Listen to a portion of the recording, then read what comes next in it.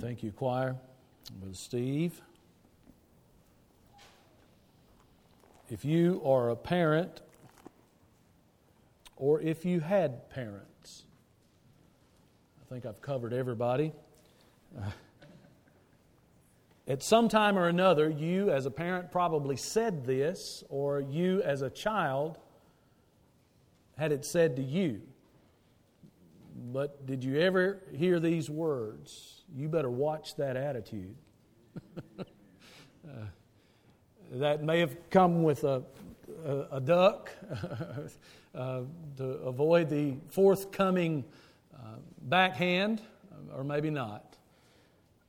But attitude, I want to open the Scripture this morning and for just a few minutes talk about attitude, or look at what the Scripture has to say about the proper attitude for the redeemed, for the child of God.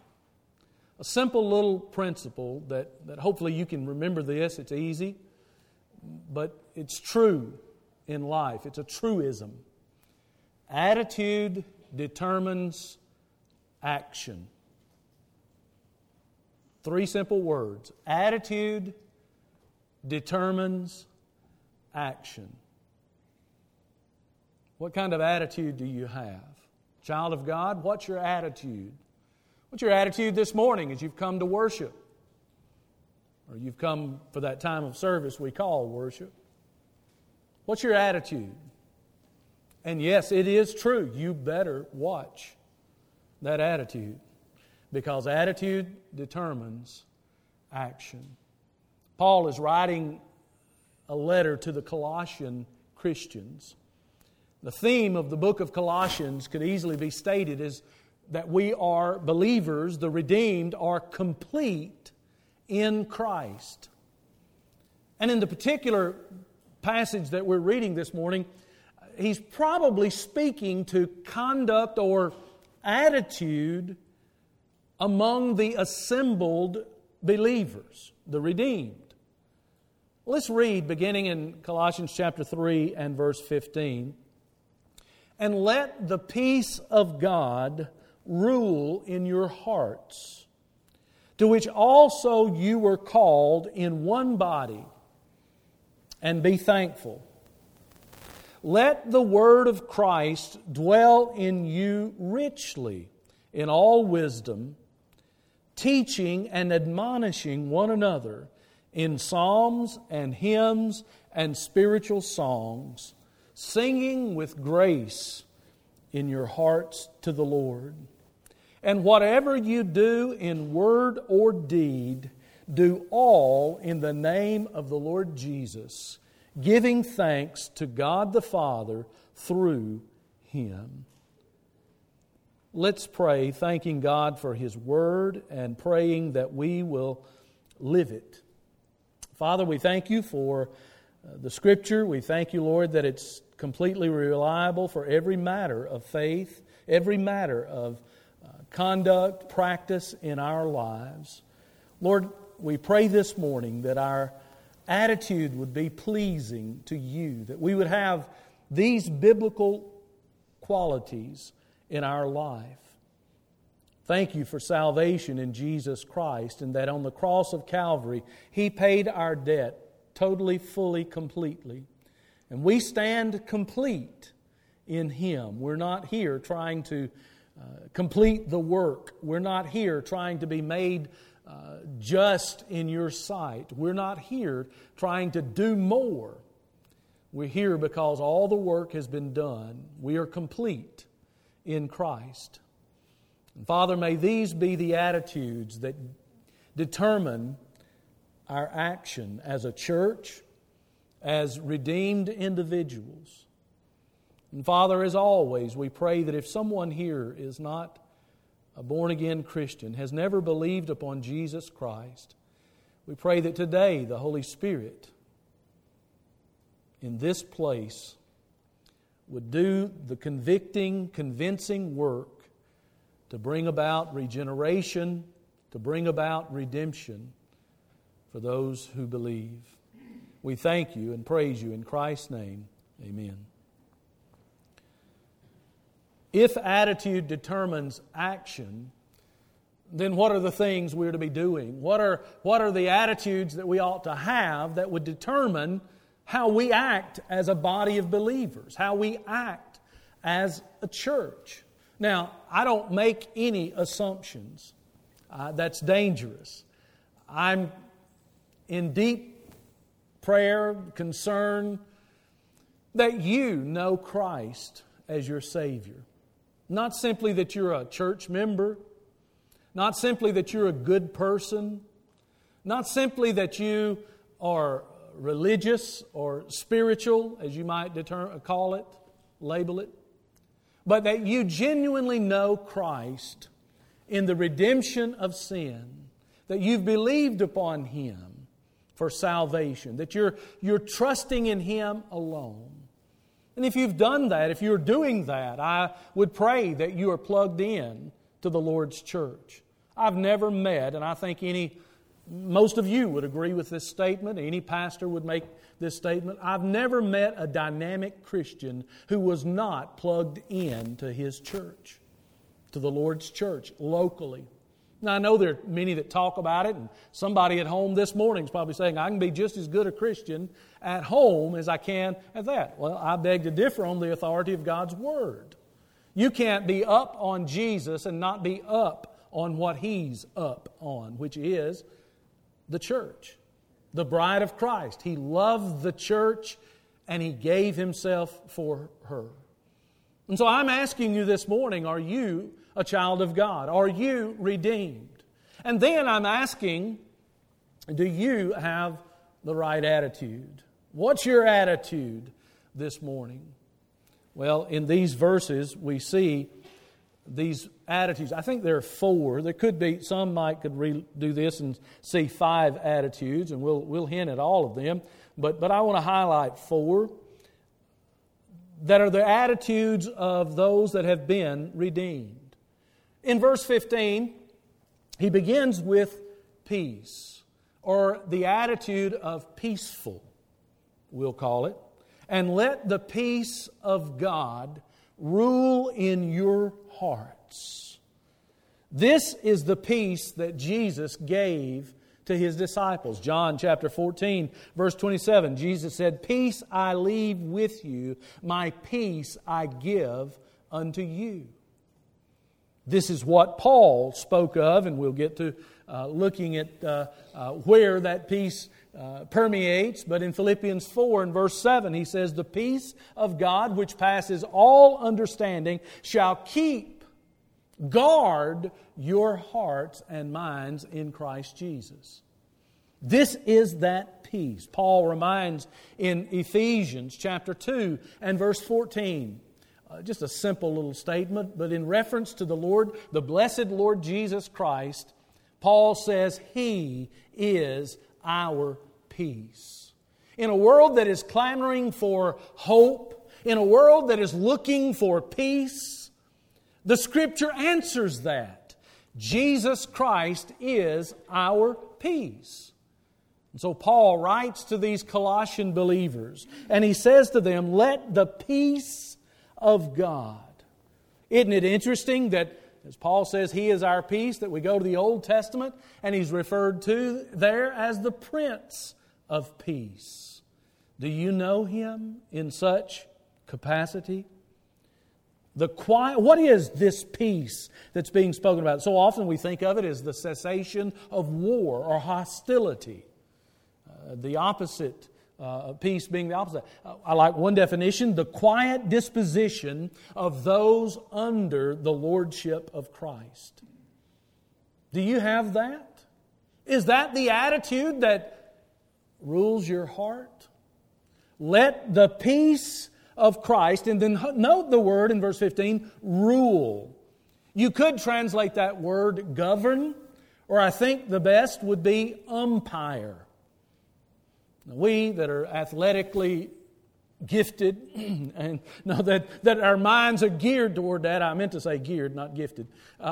We that are athletically geared, we know much about the officials that officiate a game. How many of your teams yesterday were treated wrongly by the officials, the umpires, as they're called in baseball, that we disagree. And it's for some, and there's even some that have reputations of being bad toward the officials at a ball game. Please don't ever let that be you, representing Christ and representing the church, to go and scream and holler. I officiated when we lived in Selmer. I officiated the under 8 soccer league. And I didn't know what I was doing. Those kids didn't know what they were doing, but the parents did, didn't they? And they were quick to tell, don't be one of those. Well, back to umpire. Here, he says, let the peace of God rule. Umpire. The idea that Paul had in mind here was the arbiter of the Greek games. That they were the ones that said he's in violation. They were the ones that said he competed according to the rules, or he competed against the rules, and therefore he's disqualified. And so Paul is saying, let the peace of Christ govern, rule, be the arbiter of your hearts. Peace should be the first consideration in every conflict.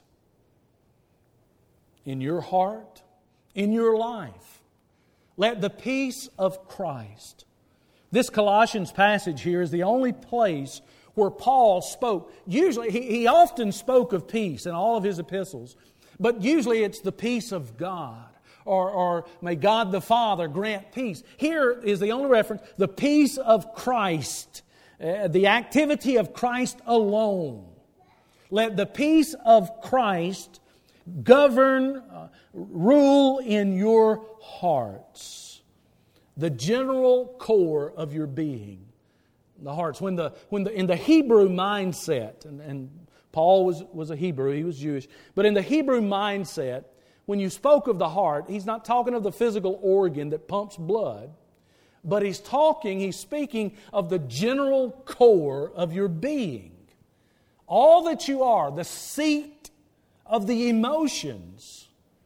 Let the peace of Christ. Folks, I can tell you, back to the athletic illustration, emotions will get the best of you, won't they? There are other things. Some of you are just as passionate about other matters, not non-athletic. And emotions can get the best of us. We need the peace of Christ to rule in us. And then he concludes with this, to which you were called in one body.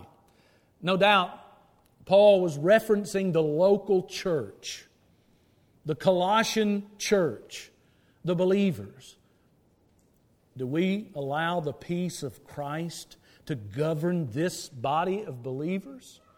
Or do we operate off of emotion? I confess that I get emotional about things. I'm passionate about other things, as are you. And often we'll let those govern us. But for the child of God, the attitude that will determine our action ought to be the peace of Christ. Peaceful. And then he concludes verse 15, and be thankful. A man's gratitude will be reflected in peaceableness. The peace of Christ governing him. You'll see it in his gratitude. Are you? Do you? Paul makes use of this word thankful in every chapter of this book of Colossians. Thankfulness and gratitude promotes peace within the body. And so, the first action, peaceful, in verse 15. But then let's move to verse 16. The second action, he says, let the word of Christ dwell in you richly in all wisdom, teaching and admonishing. Let the word of Christ, he's speaking of the word of God, the word of Christ, God's word, the teachings of Christ. This word is to dwell in the individuals. 2 Timothy chapter 3, verses 16 and 17 says, all Scripture is given by inspiration of God and is profitable for doctrine, for teaching, just as we see here. For it's profitable for doctrine, it's profitable for reproof. Have you been reproved? Have you been corrected, we should say? For correction, for instruction in righteousness, that the man of God will be thoroughly furnished unto all good works. That verse reminds us that we have all we need for every matter of faith. We don't have to look to the stars, although the heavens declare the handiwork of God, the glory of God. But we don't necessarily look to the stars to get God's Word. We have everything we need in this book, the Word of God. Now, we're Baptist, right? And we believe that all along. But do we accept it? Do we go by it? Do we stand on that? What should we do with the Word of Christ? Well, we should handle it correctly. 2 Timothy 2, verse 15 says, rightly dividing the Word of truth. We need to learn how to read the Scripture correctly, how to interpret the Word of God rightly divided, and not just go on the word of some good-looking, famous preacher somewhere in a mega church, in a mega city, but that we can open the Word of God and see it ourselves. What's the attitude that we're to have? That of being scriptural. Scriptural. Handle the Word of God correctly. Handle the Word of God by hiding it deeply within us. Psalm 119 in verse 11 says, Thy Word have I hid in my heart that I might not sin against Thee. Have you hidden God's Word at all this week? I don't mean under the table, the coffee table, or under the dust in the closet. But how have you hidden God's Word in your heart this week? Let the Word of Christ. Oh, we are concerned with the Word of God, that we handle it correctly, that we hide it deeply, and that we hold it forth openly. Paul told in the book of Philippians, the Philippian Christians, chapter 2 and verse 6, Paul referred to the Scripture as the Word of truth, holding forth the Word of truth. Do we do that? Do we do that? I'm grateful when you open God's Word. I like to hear the pages flip. I like to see people come in with the Word of God. I understand technology, and I like the gadgets and stuff myself, and I'm all about that and such. Do we have an endearment to the Word of God? If this church can be known and has been known for something in the past and can be known for something in the future, may it be that we are saturated with the Word of God. That we are scriptural in our desires, in our deliverance, in the things that we do. That we say, not just as some do, but that we honestly say we stand on the Word of God alone. He says, let the Word of Christ dwell in you. The word dwell has at the core of the original word, it has the concept of a home. Living in a home or dwelling comfortably. If you were to come to my house, our home, in the evening time, let me tell this story this way. When I was a college student, there was a rumor that went around our campus, a very small campus, and there was a rumor that the president of the college, who was a petite, stately man, there was a rumor that he always wore a three-piece suit, that you could go to his house in the middle of the night and he would come to the door with his three-piece suit on. A friend and I decided we'd try that one night, and we got nervous after we rang the doorbell and banged, so we ran. But anyway, statute of limitations is passed in regards to that. But it's his home, his rules. He could do as he pleased if that was what made him comfortable. You come to my home in the evening time, I'm going to be comfortable. My stretchy pants, my maybe the old T-shirt or whatever. That's feeling at home. What Paul is saying here with verse 16, let the Word of Christ feel at home in you. That's the concept of the word dwell. To inhabit, to live in. And if this word dwells in you, Paul says there should be some teaching and admonishing. Let it do so richly. Richly is the idea of abundance or wealth. Let it do it abundantly in all wisdom, teaching and admonishing. In all wisdom, the concept of skill, are we skilled when it comes to the Word of God? Do we desire to be children of God? Scriptural is the attitude that will determine our actions. Scripture is not just reserved for the preacher or for your Sunday school teacher or for someone else. It's for every child of God. It's a love letter from our Lord and Savior. It'll strengthen us in our weakness. It'll sustain us in our conflicts. It'll equip us for our warfare, and it'll guide us in our paths. Oh, that we might be scriptural, that would be the attitude that determines our action. We often hear people say, well, I want to be spiritual. Well, that can mean so much, can't it? To be spiritual. I know on television there are a lot. Followers of L. Ron Hubbard, they're spiritual.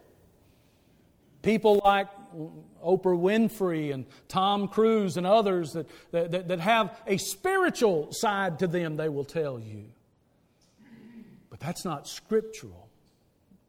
We've said this many a time, and I would hope that it's something you remember.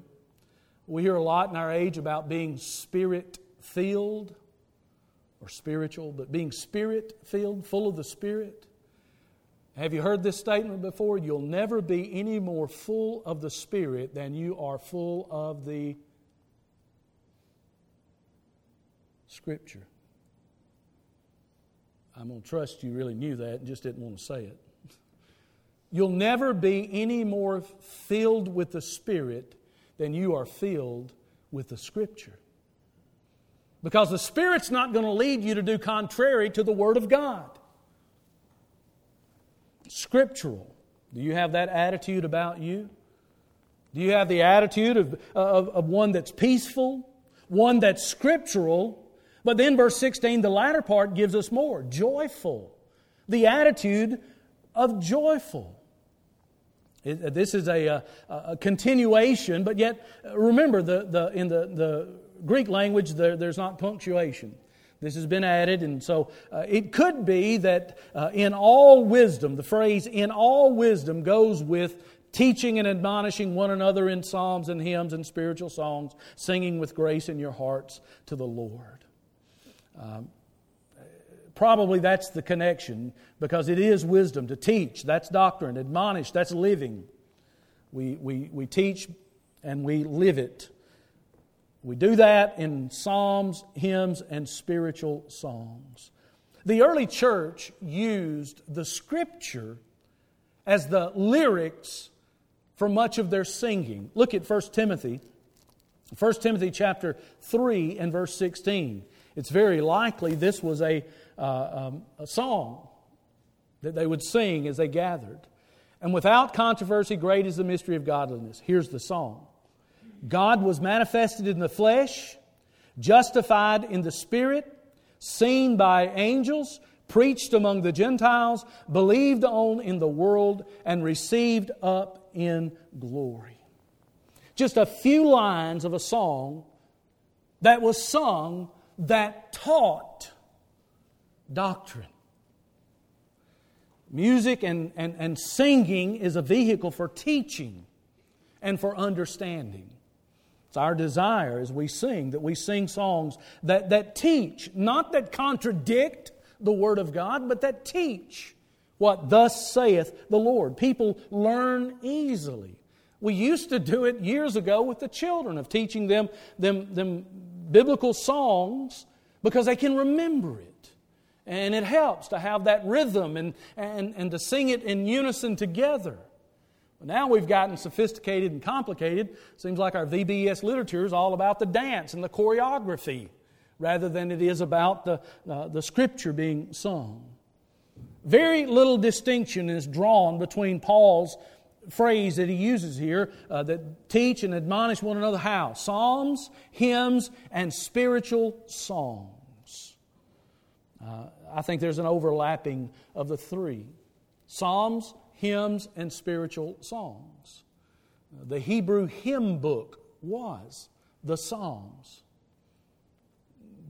Joyfulness, that as the saints, and again, the context of this is they gather together as a body of believers. The context of this is in a church setting. There's joyfulness, that attitude of joyfulness. Do you have such an attitude? Did you gather this morning? Did you sing with joy this morning? Or are you hoping, hurry up and get over that song? Hurry up and get through with all of that we can get on with it. We're in an age today where many are wanting to throw out the hymns and sing only choruses and such. We had a blend of those even this morning, of using some old. And that first hymn by choice that we sang, number 352, I know that my Redeemer liveth. You know where that comes from? Not some hymn writer somewhere. That's right out of the Word of God. That's from the book of Job. What's the doctrine that's taught? It's the resurrection of Christ. Oh, that we would sing. And beautiful new songs, Amazing Love. What a wonderful song that the British Graham Kendrick wrote. What love is this? Just pause and think of that's there. And we sing, or did we sing, with joyfulness. I think there are two or three things that should be emphasized as we look at this phrase. In all wisdom, teaching and admonishing one another in psalms and hymns and spiritual songs. One, the singing is to be done from the heart rather than just from the lips. Singing with grace in your hearts. Did you sing from the heart? Did you sing at all? You say, preacher, I'm just not a good singer. Well, join the crowd. I don't think that's a qualification for the child of God. I do know this, the more we do it, the better we get at it, don't we? Secondly, it's to be done unto the Lord rather than for a display of talent or a display for mankind. It's done unto the Lord. There's an audience of one as we sing, whether it be from a choir loft, from a pulpit, or from the pew. There's an audience of one, and that's the Lord Himself, singing unto the Lord. And He says, with grace in your hearts. The content, that of thankfulness, that of graciousness, that we exhibit grace as we sing. So the attitude that he's speaking of here in the latter part of verse 16 is that of joyful. Oh, that we might be peaceful, that we might be scriptural, and that we might be joyful. But then look at verse 17. Lastly, the attitude, useful. Whatever you do, in word or deed, do all in the name, in the authority of the Lord Jesus, giving thanks to God the Father through Him. Here is the all-inclusive rule that should judge our conduct. Whatever you do, do it in the name of the Lord Jesus, giving thanks to Him. All of life is to be lived in relation to Christ. We do it in the authority of Christ. We live life. That'll govern our actions. Do you have the attitude of being useful? Whatever you do. My fear in life is that much of what I do is of no use. That may alarm some folks. But at the judgment seat of Christ, I wonder how much is wood, hay, and stubble. What all you do, whatever it is, do it, whether it be in word or deed, do it in the name, in the authority of the Lord Jesus. He laid down His life for us. He redeemed us by His blood. He delivered us from sin. He delivered us from Satan. We've been bought with a price. We are His and His alone. Let all that we do be in the name, in the authority of the Lord Jesus Christ. It's only reasonable that what we say, that what we do is in His name. If you give a cup of cold water, you do it in His name. And there are no rules of conduct that you find in the Scripture, particularly the New Testament, for believers. We're not legalists. We certainly believe that the Word of God governs us with this: whatever you do, in word or in deed, whatever you say, whatever you act, whatever you carry out, whatever your action may be, do it in the name of the Lord Jesus Christ. Everything we do, everything we say is to be done for His glory. Does that attitude reflect you? Is your life useful to Him? Can I do this for His glory? Can I pray and ask Him to bless this? Can I thank Him for it? For he ends the verse 17, giving thanks to God the Father through Christ. What's your attitude? You better watch that attitude. We've all been told that, and I think this morning the Scripture would remind us of proper attitudes for children of God. Peaceful, scriptural, joyful, useful. Why is this so important? Because attitude determines action. What's your attitude? He ends with those two words in the English language in verse 7, that we give thanks to God the Father through Him. Can you do that this morning? You can if you're not a child of God. You can if you've never been redeemed. This morning I point you to Christ Jesus alone, who saves sinners like me, like you. Trust in Him for salvation. Only trust Him. Don't trust in the church. Don't trust in the ritual of baptism or the object of baptism. Trust in Christ alone to save you. Would you? And then if you are redeemed, if you are a child of God, what's your attitude? I pray that it's one where the peace of Christ rules you, and the Word of Christ dwells in you, and the joy of Christ flows out of you, and that you are useful for His glory. Let's pray. Father, thank You for Your Word. Thank You for the time to open and to study and to learn, and Father, now to put into practice. May You be glorified in this church as we have the proper attitude for Your glory. For we ask in Jesus' name, amen.